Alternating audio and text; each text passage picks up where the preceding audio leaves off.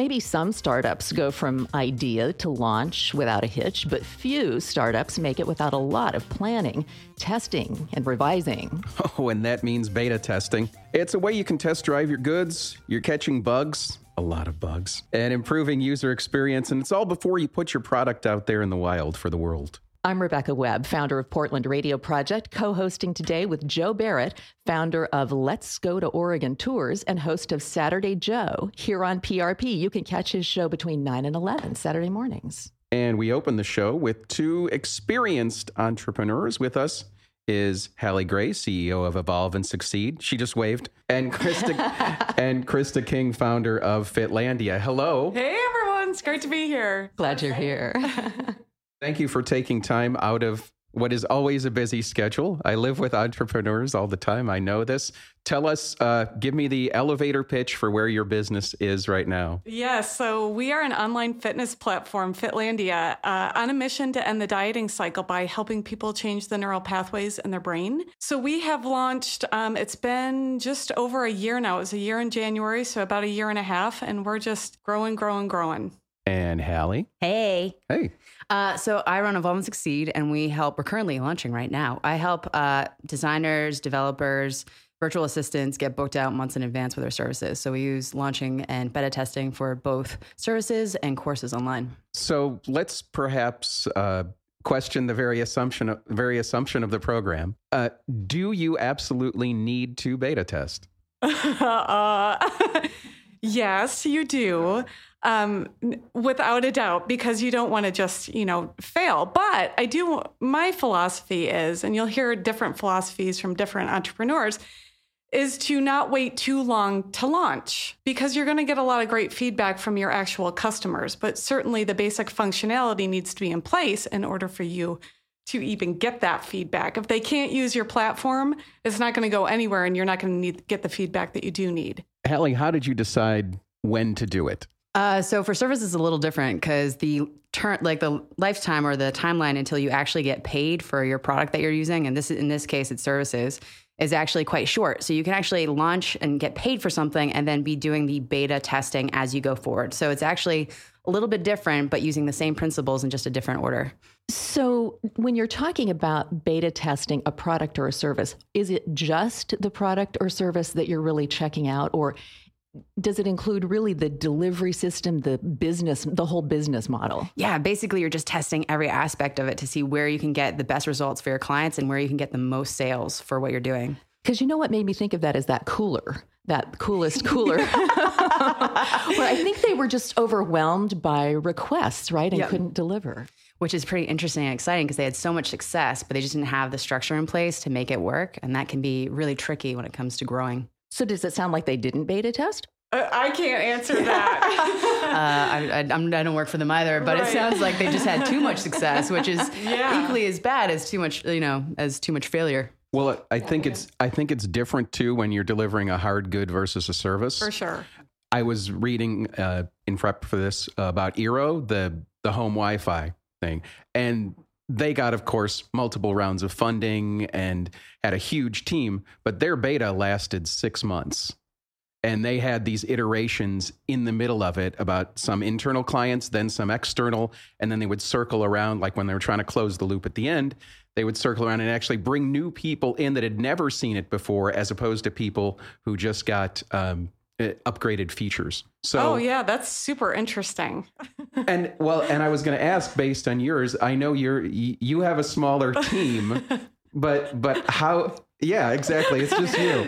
So, tell us a little bit about your process. Like, so you decided when, then what? Yeah. So for me, being a one-woman show, that doesn't mean I don't have contractors that I work with, which is a whole different dynamic that you're managing. So for me, I started a year prior to launch with actually beta testing with a focus group on the actual service piece while I was building the technical platform and a lot of the content in the background for a year.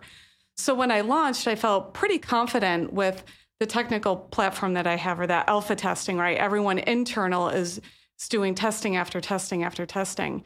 But, just kind of tied to what we were just talking about, I would have been in a lot of trouble had I had this instant, oh my gosh, I have, 5,000 people signing up for the platform all at once because I didn't have that infrastructure. So I am fortunate, although my growth has been way too slow, I am fortunate that I've been able to catch a lot of things before it really affects my brand. Well, after today, I'm sure that'll change. I hope so.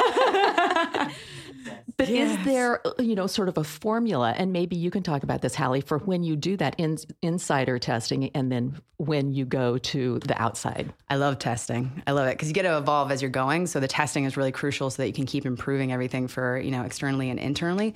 It just depends on your structure of what you're selling. Because if you're doing like a membership site or a product, a physical product or a digital product, it really will change how you're going about it. So when it comes to services, which is what I usually specialize in, you come up with your idea, you come up with your marketing, you come up with everything you need to basically get the money in the door because that validates if it's a worthwhile service to offer. And then you start to offer it and basically build it out as you're moving forward. So it's very quick and rapid evolution. Now, what about the what? I mean, for a long time, you basically heard to test MVP, minimum viable product. And now you read the MVP is dead. And you should do rat testing, riskiest assumption test. So, and I've heard it described as a candle in the dark, like you're testing your largest unknown. So where were you when if you had it to go back and do again, would you start the beta at a different point? I love this question. Arguably people would have said I started too soon. But that was really intentional. And my entire background is in pricing strategies, demand forecasting, competitive analysis. So I made a lot of assumptions around what my consumer wanted just through the research that I had done. So for me, it was more important to get it out there. And especially being in the fitness and diet industry, which is completely oversaturated, I knew that I needed to really focus on I got to be pushing a product because it's going to take a long time before I get a lot of adoption to it. So for me, I had to launch a little bit earlier than making it spot on perfect, like that perfect welcome onboarding. I was able to do it very personally, welcome everyone and get them through that process. Did you pre-sell it? Well, I did pre-sell a program, so I do programming too. And I totally pre-sold that before I had even built out all the content. Go ahead, Hallie. No, How about you? So basically, we do also a course right now, which we're launching. And so what happened is that we used all of the research that we had developed while we were offering the course or offering the service, and we turned it into a curriculum. And then basically what we did was pre-sell it so that we could make sure, again, because when you're offering your own services as your business model, what happens is that you don't have as much startup capital to, take that time, take a year to figure it out. So we launched it and then we got pre-sales in and then we just graded the course as we were going along week by week with the users that signed up. So they self-selected by paying for it, being interested in it and making sure that was a problem for them. Just curious, Krista, why you went ahead into such a crowded field. Why did you choose that? Because I'm crazy. It's personal. It is personal. It's very personal. It's very mission based. I reached the end of my rope in my corporate career, and 4 months later, I became a certified hypnotherapist, got a second coaching certification, got a nutritional therapy certification, and I really believe I've cracked the code and what it takes to truly make a permanent lifestyle change and incorporating that missing piece of engaging the power of the mind. So for me, I'm all stat driven, right? That's my analytical background. 67% of people are projected to fail at reaching or maintaining their fitness goals because they're not aware of the deep-rooted thought patterns that we develop in childhood, adolescence. I know I'm sharing a lot here, but I'm because I'm passionate about the mission to end the pain, shame, and suffering around yo-yo dieting. I know, I'm signing up as soon as we get off the air. We call it the Biz 503 effect. So, Krista, with yours, I know you had quite a bit of content development to do, and then that's ongoing. When you have a lot of education to do for the potential consumer of the product, how does that affect the beta or the product itself, I guess? So help me understand the question a little bit, because as soon as you said you had a lot of content, I'm in my content right now thinking about that. And that certainly is educating my customer. Is that? Yeah, I don't know. Maybe it should have been a two-part question, but part of people adopting your product is eventually educating them to the fact that they actually need it. Yes. Yes. So, I mean, you do betas and you people ask only really for features that they already know about, but you're really trying to create something that didn't exist before. So how do you account for that in the beta process? Yeah, how do I bridge that gap? Yeah. I do. I throw a lot of statistics out. People get numbers, right? They understand. Like if I can educate them saying 67% of you, if you don't tap into the power of your mind and change that thought pattern, well, that's very powerful. That's not me just sharing a story. I can pull out a bazillion other statistics as well. But I think that's a big part of it. Plus, people they all are hearing about the power of meditation, right? So I really glob onto that when I talk about the mind zoning audio recordings that we include with our memberships, because that's going to bridge that gap. They can wrap their head around, literally, right? No pun intended, around what it means to meditate. So if they can get into that headspace and then understand that mind zoning is just doing an active form of meditation to help transform their mind, they can get pretty excited about that. Yeah, it's a little woo, but I'm left-brained enough to be able to bridge that gap. Okay, cool. So Hallie, on yours, by contrast, I don't see your product as quite as much of a learning curve for people. But what's some feedback you've gotten so far based on your product that you've kind of said, yeah, that's something that. So I approach it basically like, you know how when your dog's sick and you need to give him medicine, you wrap it in cheese and then you put the medicine inside the cheese. That's how I approach basically helping people and identifying if this is the right course or right service for them. Is basically saying like, I could talk to them about all this like practical skills that they're going to learn, but at the end of the day, all they really want to know is the end result they're going to get. And so I tell them you're going to get months of clients booked in advance, and that's the cheese. And then inside of that, I teach them a whole bunch of skills. So sometimes it's hard to lead with your unique selling point because people don't either care or they're not sophisticated enough in their problem to understand how that applies. And so what I do is make sure that I just make it really easy in layman's terms to understand what they're going to get from it. And then I stick that medicine in there so that they make sure that they actually get those results. I think that's part of the answer to the question that I was just going to ask you, but maybe you can talk a little bit more about how you can, since you love testing, set up your tests in such a way that you'll get the information you need from them? Ooh, okay, awesome. This is a great question because there's many different aspects you want to be looking at when you're testing. You want to be collecting data for your marketing when you actually do launch it. So like testimonials, feedback, everything on terms of like how it's actually going and changing anything that needs to happen with the actual product itself. And then you want to be making sure that the users are getting results in terms of like tracking their progress, tracking their obstacles, tracking, their wins and successes. And then basically you want to be tracking your tech and how easily the tech is delivered and if you have to update it or what new features need to be added to make sure delivery is going smoothly. So there's like multiple aspects when you're testing that you want to make sure that you're covering.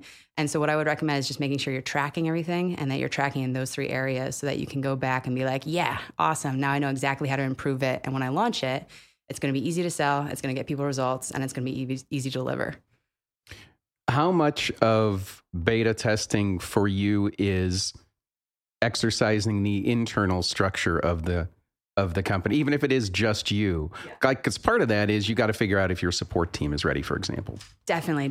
And so with services, it's limited, but with courses, it's unlimited. So you can sell it to as many people as you want. So basically what I would recommend doing is using like an existing platform if you're offering a course, which is an educational, basically an online class, and making sure that it'll scale with you as you grow and get more users in.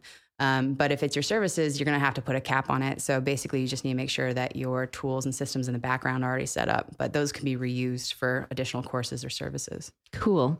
Hey, stay tuned because we are going to talk more about the real world kind of stories of how startups make beta testing work.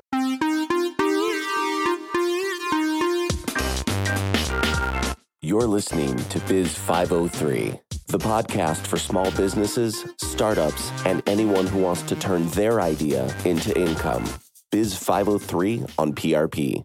Welcome back to Biz 503 on PRP. I'm Joe Barrett, budding entrepreneur and DJ, co-hosting with Rebecca Webb of Portland Radio Project. Today on Biz 503, we're unpacking the box of beta testing and why it's so important. With us in the studio, Hallie Gray, CEO of Evolve and Succeed. and Jesse Fittipaldi, Business Development Lead at Arcimoto. Glad to have you both with us. Welcome, Jesse. Thank you. Yeah. And just talk a little bit about, since, you just jumped into this conversation, the importance of beta testing. Why is it so important? I think, especially in vehicle development, it's a massive undercourse of what makes a successful project. We set out to solve a problem, not necessarily, we didn't know what was going to do that. We wanted to reduce carbon.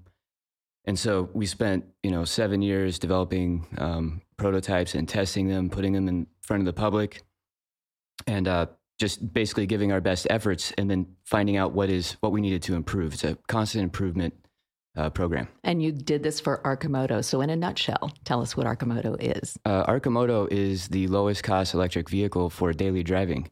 So we wanted to reinvent the architecture that moves people around, to work, to school, to the store. So with a physical product, obviously you've got a limitation on number of units. How did you decide who your audience for the beta tests would be? Well, in order to solve the problem, we needed to develop a product that was mass adoptable. So we put it in front of as many people as we could, and didn't guess who that person would be. And that's part of the data collection that you do, and really trying not to make assumptions about that, but just being diligent about collecting the information and informing yourself from that. So it wasn't a matter of like a lot of vetting of somebody's profile ahead of time. You just kind of threw them in there and then would grab the data afterward, I imagine. Yes. So that's one of the unique positions that we have now with technology, is that we can determine who we are actually directing information to and then tracking how they respond to it. So where are you in your process right now in Portland? Well, we're based out of Eugene, and we have solved the architecture problem. So it took 7 years to get there, to actually build the vehicle that does what we want to do and meets what we learned was, the consumer confidence side of it, right? Like what people want. And we're getting ready to deliver the first vehicles to customers this summer, which is a major mark in a vehicle development Wow, company. so exciting. You're kind of hard-headed, aren't you? 7 years. Well, the founder is hard-headed, and yes, we're all delusional, I think. But it's really amazing to actually then get the product in front of people and get them in it and drive, and people just go, okay, now I get what you guys are doing, and this is really cool, and the world's been waiting for this. So exciting. So this summer, will that be just Eugene? Or The Portland? launch. Oh yeah, we'll be all over the West Coast. Portland is a major city for advocacy for us. I mean, we have a lot of pre-order customers up here. So exciting times. So either one of you can speak to this. Let's say you're sitting around late at night having a beverage of your choice, and you're the subject of your best testing story comes up, as in what was something that a user told you, a beta user told you as feedback that you had perhaps never considered as part of the product before? For us, particular for our course, the user feedback was like, this is so awesome, but you've given me too much information. And I was like, oh, okay, good to know. So I've given you too much knowledge, got to scale that back. So basically when it comes to like how we're always trying to figure out how, when it comes to the human brain, we can help them absorb information better so that they can actually put it into action instead of them becoming encyclopedias. So it was good to get that reality check of like, okay, they don't need to know the history of marketing. They just need to know like, this is how you write a sales page online. And so that was really good to see it from their perspective instead of just trying to download my brain into their brains. And I think there was a really cool moment when we were discussing how to talk about the product. So the company had been trying to solve a problem, which is make a vehicle that reduces carbon, drastically reduces carbon. And so we were always talking about the solution, and we didn't realize that we actually maybe landed on something that was super fun. So when people got in the vehicle, they were just like, this is super fun. And then we just kept hearing it over and over again. And we were talking to one of our advisors, and he was like, you guys need to change it, because fun is what gets people to use it, and getting people to use it is what is important. And you can love it. Yeah, and you can see that incorporated into the videos on your site now. Yes. That's like right yeah. up front there. Yeah. So marketing got that one too. So I was wondering how you get your test subjects. Like, how do you know, attract them and know who is a good test subject? Well, we do test drive events that are just open to the public. So, we travel to various cities and put people in the vehicle and drive it. And that's where we learn who is interested in it, if it's, or auto shows and stuff like that. Yeah. Have you found any different demographics, either one of you, than you thought, or psychographics, I guess? I mean, you always have kind of an idea of who your consumer is. And many times beta testing reveals that perhaps it's like wider than that or narrower. Definitely. We found that we could go into a couple different industries online. We originally created our course for coaches and helping them book out in advance. But we found that actually virtual assistants and like project managers who are online could use it to do that, as well as designers and developers. And they're actually three very different industries when they're trying to sell their services online, and they have very unique problems. But we just found that the core of our information we were giving them was applicable to all of those industries, which was pretty exciting.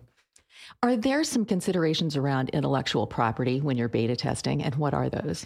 Yeah, definitely. Because all of our information is digital, we need to make sure that our legal is 100% secure and safe and like on top of its game, because it's so easy to take information nowadays, copy paste it, pop it into a PDF and say it's yours. So you really need to have your legal evolve with you when it comes to online.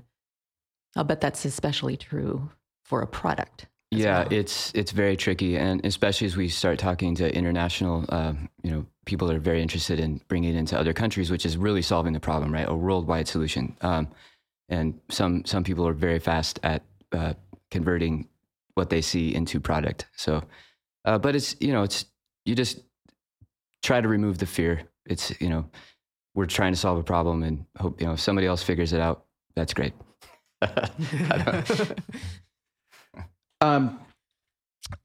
How long should a test ideally run? Because I don't know. I think you reach a point of diminishing returns at some point. And I come back to that story of Eero, that they started integrating people at different points as they did upgrades. So can you speak to how that worked for either one of you?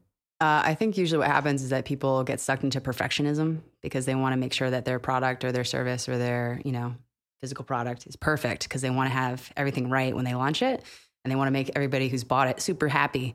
But what happens is that you just need to figure out like what's 80% that's going to make everybody happy, and it's going to be great. And then we can just do upgrades along the way. What was the second question? I don't know. That was, okay. How did you integrate new people at different points of the test? Mm-hmm. Yeah, definitely. So you would get somebody in who might just have started doing their own design freelancing business. And then we got people in who had already been doing it for years, and just seeing if those had the same results as before and how their different situations affected the results, because we're very results oriented for our clients and students.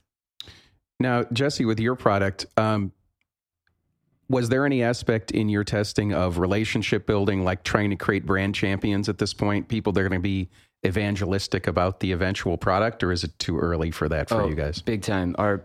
It's that's what moves us forward, really, is that over a 7-year cycle of product development, you hope that you have somebody who's standing up and cheering for you. So yeah, it's really cool. We have a great community of people that believe in what we're doing, and that the world needs this product. So it keeps us moving. This goes a little bit back to Joe's late night adult beverage conversation where you're sharing revelations, and I can't believe anything would be uncovered after 7 years. But I'm just curious if you ever look back at any of your testing and think, oh, I wish we had asked them X, Y, or Z. I think that we had a pretty reasonable understanding of what our product was missing, because it had not actually met the thesis of the company, right? So it was this just very long design curve to make 80% improvements, and then launch the next one with an 80% improvement, and the next one, and work towards solving the problem. We're a very unique company, I think, in our development cycle. Yeah. Hallie, was there anything that you looked back and said, I wish I had asked them this question? Yeah, I definitely wish I had asked them along the way what specific points of win they had, because for a lot of people, when it comes to developing their businesses online, they usually have like this self-defeating attitude, which is kind of like what Krista is working against for diets, is that they mentally don't think about how far they've come. And so they kind of stop the experiment or stop their startup before it's even gotten out of the gates, because they're like, oh, I haven't come that far because I haven't been able to launch something yet. I haven't been able to get customers or sales. And actually, they might have had amazing success, but you definitely want to record that along the journey so that you can track it and the students or the users can track it. Let's talk a little bit about the kind of data you get from the tests and what you do to process it. How do you make sense of all of that you get? It sounds like, Jesse, for you, there's probably a pretty engineered process for how that works. But how do you assign greater or lesser importance to a particular piece of feedback data from testing? So we've started another testing program in our company, which is actually how we advertise and we market the product. We're getting ready to do a public offering, Regulation A. And so we've been formulating a plan of articulating what we want to talk about, and then having a testing, constant stream of that we're getting data from, and then changing things in it.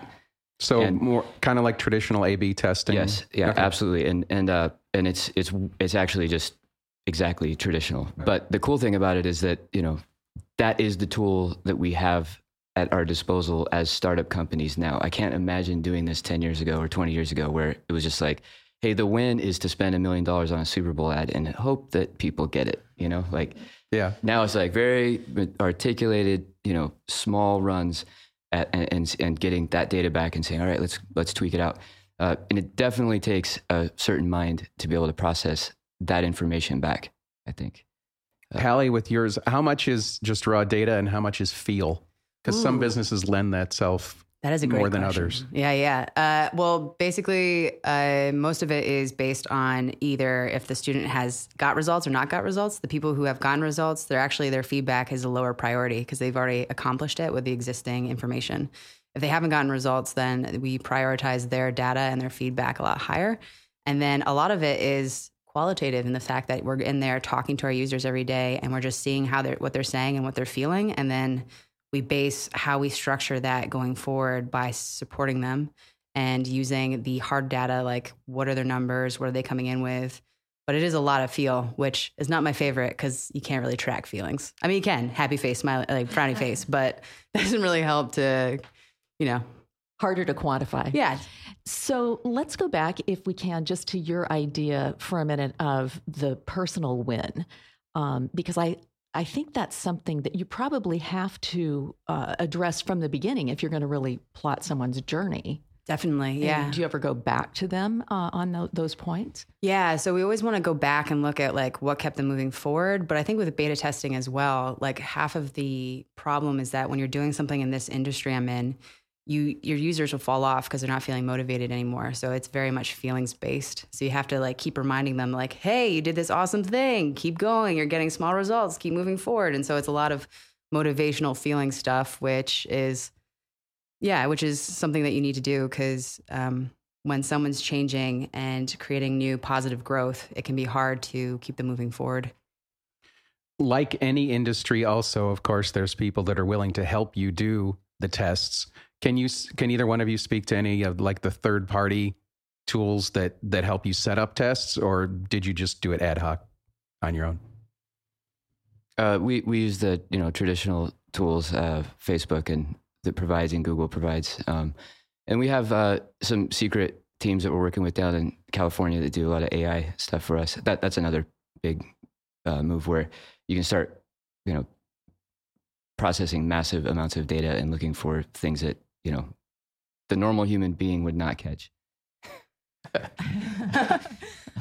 We don't have AI, but we hope to one day.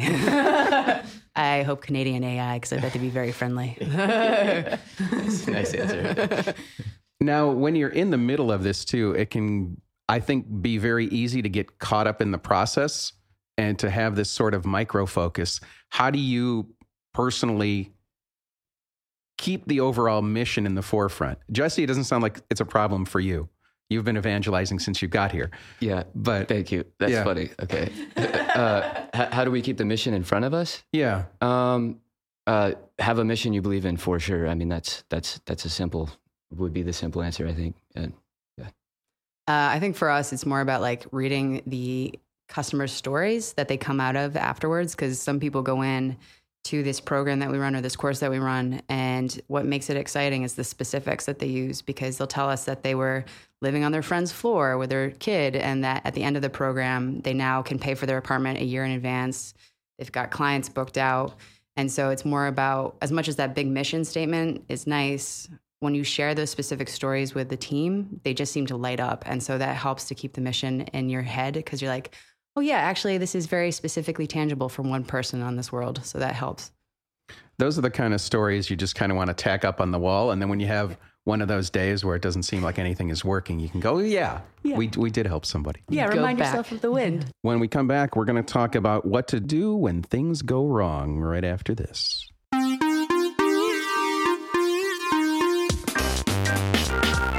Are you ready to turn your idea into cash? Or are you already launched and hitting roadblocks? Join PRP each Friday at 1 p.m. for Biz 503, the talk show for startups and small businesses. Welcome back. I'm Rebecca Webb, co-hosting today with Joe Barrett on Biz 503. It's all about beta testing. So what to do with the feedback you get from beta testing, and what to do when your results show problems. With us today, Jesse Fittipaldi from Arcimoto and Krista King with Fitlandia. Welcome back, Krista. Thank you. I'm just guessing there's never been any problem with any of your beta testing. Never. Right? It's been perfect results every time. Smooth sailing. Come on. No, it's always a challenge, especially with the work that I'm doing, which is helping people change their minds. So we all come from different past experiences and perspectives. And so really looking at a platform that's going to help guide them along the way while honoring that is really a challenge.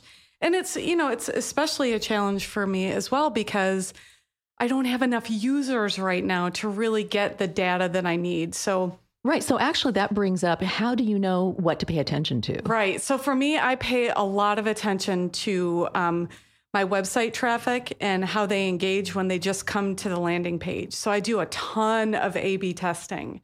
And I can talk about some mistakes, or very recent mistake I made.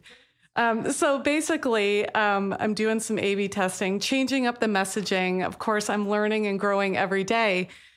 But all of a sudden, I did this awesome landing page, got great feedback from everyone. I put it out there, and my organic search results plummeted.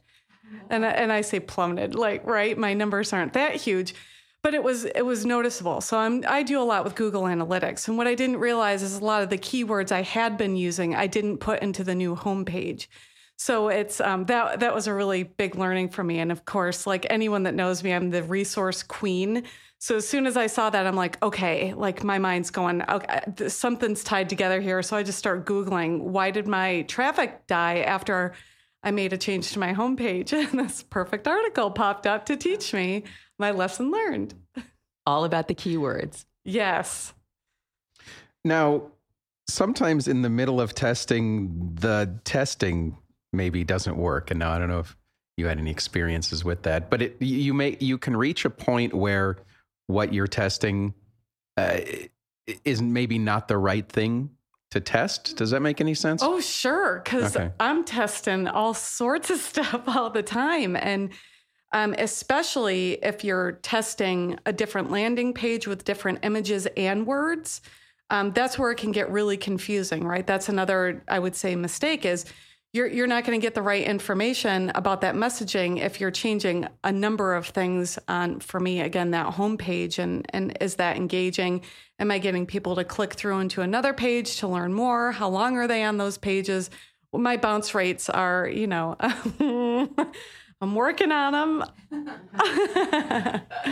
Jesse, do you want to talk about that too? I mean, you have a team of people. How big is your team, by the way, doing the testing? The marketing testing is about 8 people. We have a very solid, robust team of people who think very well. This gets really complicated fast. That's the, it's a huge machine with tons of variables, and that, tracking all of those variables that you've put into place and changed, and what is actually affecting how people, is it Tuesday? Mm-hmm. What's meaningful? Yeah, it's really fun. But yeah, I don't have any advice on how to make it not complicated. I wish I had it. There's books, I suppose. Yeah, but, yeah. None of them solves it. Yeah. How do you decide when it's maybe time? I don't know if this has happened for you in this company or anywhere else, but how do you decide when maybe it might be time to pull back off of a test, to maybe not run it for a while and then maybe go beta again, or whatever comes after beta, theta? I don't know. But is that even a thing that anybody does? We've had to really analyze that as we've increased our spend to try to talk to this. It's how long do you run something, and what is it that you're actually looking for off of it, right? So when we first started, it was we were making assumptions like, well, let's run it for a month and see what happens, and a lot of times you determine what you need to know in like 3 days, but the 27 days following were basically wasted spend. So that's actually something we're working on right now, is trying to figure out the curves and what we're really looking for and when we should stop stuff. Good question. Just in terms of, since you brought up complexity, just you personally, in your life or in your business, how do you decide what the most important thing to concentrate on is? This doesn't have much to do with, it has something to do with beta testing, I guess, but just in general, given that what I know about your routine, Krista, and yours I'm sure is the same, Jesse. How do you prioritize? How do you do it? Everyone take it one day at a time. Like my system is have a place to, like, anytime I have an idea, thought, download, right? Just get it out. And then I've gone through like 7 different planners until I found the right one for me, which is, I'll do a plug for them. I don't get paid for it, but it's the Best Self Journal. And I literally plan out from 6 a.m. to 9 p.m. And I fill every bit of space in there. Do I get to everything? No. But it helps me really visualize, what does my day need to look like today? What are the things I need to get done? But then there's 1 to 3 things. These are the things that have to get done. And if I don't like to do them, I do them first. Just get to it first. And by the way, can I borrow your marketing team to help with my prioritizing? You are an inspiration, Krista. Well, thank you. With that planner. Do you use one, Jesse? Do I use a planner? A detailed day planner? No. I use the Google Calendar, and one thing that I learned that I've been trying to do is actually, which is just hilarious to say out loud, is to actually schedule when things happen versus like just meetings. It's look at your list and then like, all right, Thursday between 2 and 4, I'm going to work on this thing. That's been working pretty well. A lot of it is just having a team around you that you trust. We have such a great team, and we've been working on really just ensuring that we're delegating the right tasks to the people that should be working on the problem. That's really is like, take stuff off of your plate, give it to the people that are really, really good at that, and then work on the things that you're technically supposed to be working on. I think after this show, I'm going to go take all those sticky notes from all over the counter and put them in a day planner. What do you think? I got an app you can use for that. Right. So, okay, let's say we've reached beta testing nirvana, as in we're close to done. How do we decide how do we set a date for launch? I think it's similar to what I was saying before. I launched before I felt like I was done, probably earlier than most people do. That was actually just really important to me. So I'm probably not the best person to speak on, okay, these are the things you want to have in place, but then set your date and go. It's not my business or how I work. Very good question. You get tons of pushback when you try to put that flag in the sand. So I think it's a correlation between spend, how much burn you have left, how much time you think the product development remains, and putting a pushing date on it. So the team is really having to work really hard to get to that point. And then also time enough to plan for the result of accomplishing that goal. And I'd love to get Hallie Gray's take on that. So can we just have her back from Evolve and Succeed? What do you say on the flag in the sand? I know, flag in the sand. I totally recommend pre-selling. So even if you know that you can't give it to the people who are your users or your clients or customers, definitely find a time to pre-sell and pre-sell well in advance so that when you know you actually launch it, you've already got a whole bunch of people who are lined up to use the product. And you could even do like one more beta test before you go forward and like one more round so that you've got the best possible product going forward, and testimonials as well. So I totally recommend pre-selling as soon as possible, launching it definitely with enough time in advance, and then making sure that you have a proper timeline to get them results. And we need to know what day planner you use. I just write it in a journal, so I don't have anything fancy, unfortunately. I'll show you my system later. Jesse, give us a little behind the scenes if you can. How the beta results, how does that get synthesized and presented if you're still looking for another round of funding? Maybe what part of that is something that you would say bring to a VC pitch and say, here's what we've done? Oh yeah, that's definitely we have good results, and that encourages the investment story and encourages us to keep moving forward. So it's newsletter signups and pre-order.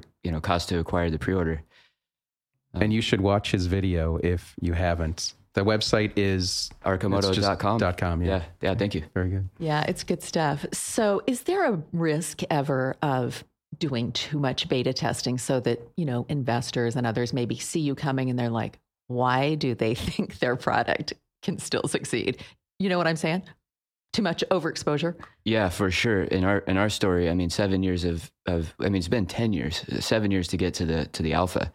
Many times investors were like, are you guys just messing around, or, what's going on there? It's like, no, this is what it takes to be real about this problem. So either one of you turning the mic around. There we go. Well, I just get, you're in a crazy saturated industry. You just keep moving forward. You just got to keep moving forward. I find that usually what happens when you're doing this in the tiny environment of the internet that we are hanging out in is that if people have been running their own business online for years and then they haven't launched anything where they can actually make money, it just ends up collapsing them with bad debt and bad decisions, and they hold on to their ideas too long. So I think time really is a factor against you when you're trying to get out there and have a viable business, because you need to start making money as soon as possible. But depending on your industry, because if you're creating a physical product, you clearly can't give people like a car made of toothpicks. That would be environmentally friendly, though. Go back to the shop. Idea. So let's give the consultation away. What do you say? All right. I think it's a good time for that, and then we'll come back with and wrap up a little business and call it a show. So you might have heard today, maybe legal advice is a good thing. If your startup could use a little bit of that, we got a good price for you today. Immix Law Firm is offering an hour of legal consultation to a startup or a small business. Text the word biz, that's B-I-Z, to our number. We are at 27299. That number again, 27299 to win that consultation. Text us B-I-Z. It's a great consultation by Immix to give away, because as entrepreneurs, we all have those moments where we need that kind of advice. Okay, so let's do a bullet round and have you just look back at the beta testing that you've each done. And if you can summarize what worked, what didn't work, things that you saved and retained along the way, and things you threw away because they were no good. Who wants to go first? I can go first. Do it. I knew I could rely on you. I'm the queen of stubborn right now. So the whole platform with Fitlandia, the whole mission is to end the fragmentation of the wellness industry. And so I provide nutrition, exercise, and community along with the Mind Zoning audio recordings. And that's actually really important to me. And I've had so many people say, just focus on the Mind Zoning, like that's your thing. And I'm just being really stubborn about it. I have to trust my gut. I have to trust my instincts. I have to realize that the industry that I'm in, and if other companies can offer 2 to 3 services, why can't I offer 4 and be super successful about it? So I'm not letting go yet. Jesse? Yeah, I could say that over the course of 7 years, a lot of really good ideas come up in what the vehicle could be used for, or other technologies that could be put into it. And it's been really hard, I think, to have to set aside all of those great ideas and really focus on the vehicle. And then also in the vehicle development, like giving up on Generation 6, like who really, you put all that effort into it and you're like, all right, see you later, Generation 6. You just didn't answer the question, so. Don't develop attachments. Yes, good, yes. I've killed a lot of course ideas and service ideas because it's like Darwinism. You want to take the one that's the strongest and invest the most into it. And so I think it's just when things look really good and you're like, this is so great, but it's just medicine and there's no cheese there, you got to let it go. So all about the cheese, Joe. This is what I will eventually always remember when I wake up in the middle of the night thinking about this show, medicine and cheese. Or if you need to administer something to your dog. Or my business. Okay, guys, any last thoughts, things you wish you had brought up with us today? Or should we call it a wrap? It was just brilliant. I'd like to give a shout out to this radio station. I was driving up and totally unrelated, and I was thinking that, all the radio stations were getting taken over, and where did the music and healing conversation go? So I think this is really, I thank you for having me here. Thank you for saying that. We are standing in contrast to conglomerated media. We're just a small community station, and really appreciate you noticing. You can get us on the dial at 99.1. When you get into the heart of Portland, you probably noticed you couldn't get us outside of that because our signal is not strong, but we're streaming everywhere. Thanks so much. Okay, so who all was on the show today that we want to thank, Joe? We had Jesse Fittipaldi from Arcimoto, Krista King from Fitlandia, and Hallie Gray from Evolve and Succeed and Evolve. And I don't know, I'm changing your name here. Sounds good. We're done. We're rebranding. Delighted to have you all with us. Hey, next week on Biz 503, we're going to talk about how to find the perfect team members for your business and how to build a culture to attract them. Thanks so much for joining us, everybody. Have a great weekend.